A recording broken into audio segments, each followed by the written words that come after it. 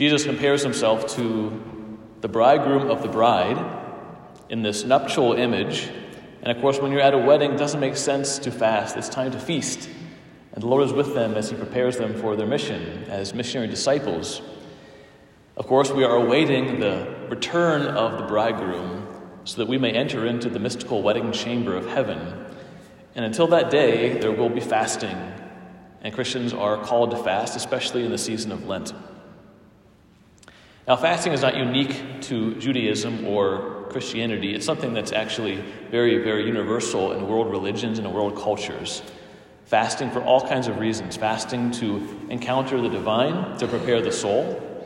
Fasting for various kinds of health reasons, to lose weight, to feel better, to have more mental clarity. These are all things that are universal in human experience. But for the Christian, they have a particular reason and a particular purpose. One of those purposes we see is in the first reading from the prophet Isaiah, that the Lord reminds the people of Israel that though they have fasted and said, "Why do we fast and you don't see it? We afflict ourselves and you don't take note of it." Now, that's one of the key religious reasons for fasting universally in world history is I fast to kind of get God's attention. If I need something from God, I'm going to fast and I'll be more able to access the divine. So here the Jewish people are saying, we've been fasting, and you haven't seen it, you haven't noticed it. We're still afflicted, we're still suffering as a people. What's going on? And God reminds them that the kind of fasting he wishes is not just that a person would lie in sackcloth and ashes, but that there would be justice and there would be charity. To release those bound unjustly, to set free the oppressed, to share bread with the hungry, clothe the naked. Really, it's to make the world around us the way that God wants it to be.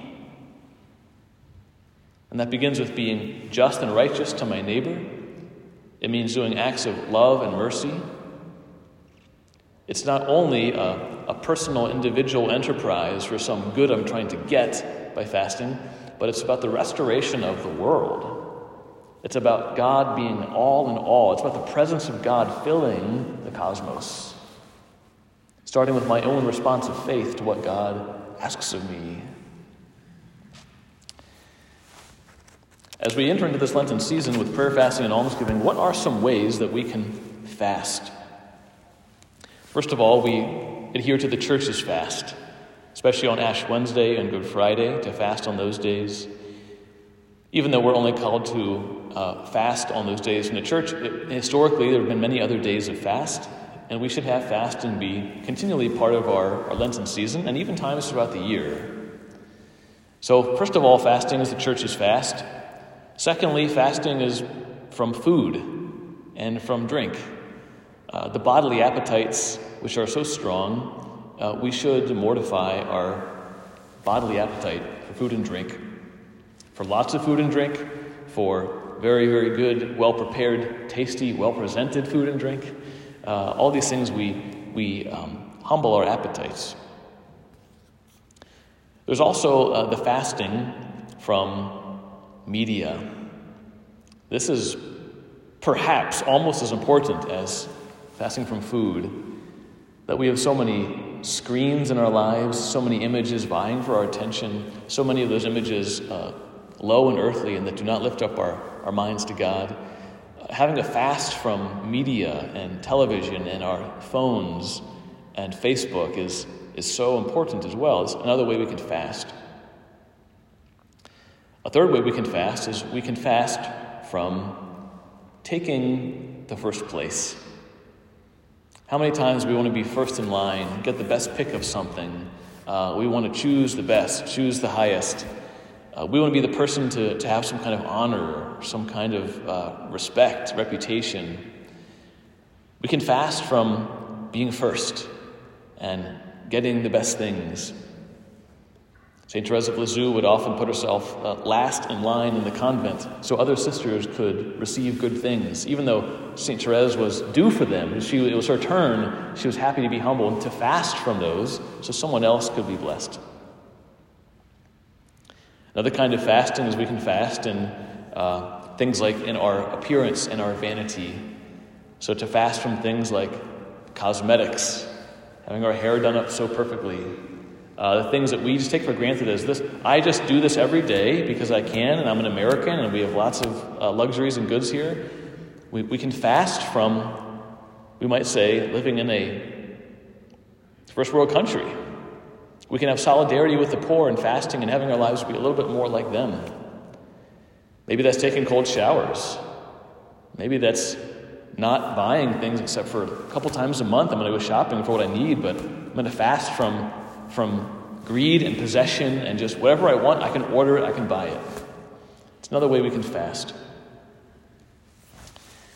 There could be more and more things I could list, but I think the important thing this morning is to remember that all of our fasting is different than the fasting of other religions and other times of history throughout the world, because it is joined to Christ.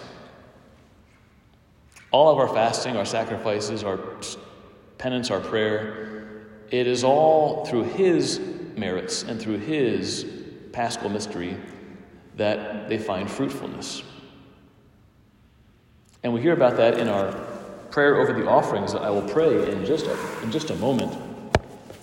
If you ever want to have a little theology class for yourselves, a little personal seminary, just go through and read the Mass collects of the day. They're often in your daily missal. You can find them online.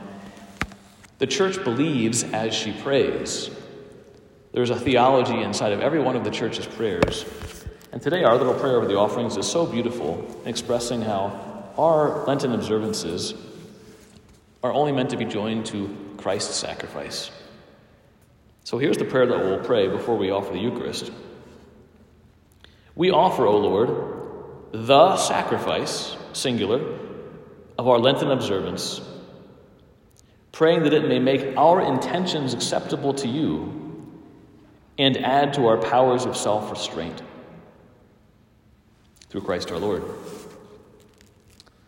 So it's saying that we're offering up our Lenten observance for two reasons. One, so that our intentions may be acceptable to you, that we may be purified of lesser things and be wholly belonging to God. That's the first reason.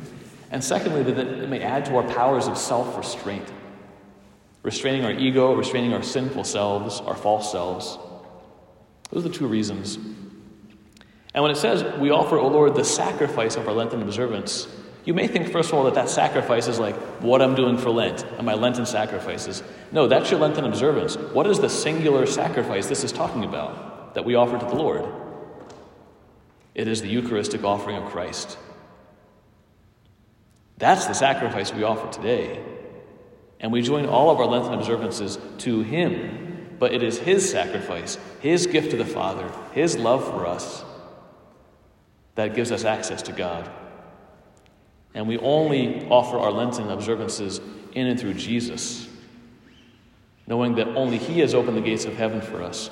Only He has set us free. Only He can really change our hearts from being tempted to sinfulness to wanting God's glory and to restore the world with justice and love. So let's pray that through the heart in just a moment as we offer this Eucharist with Jesus.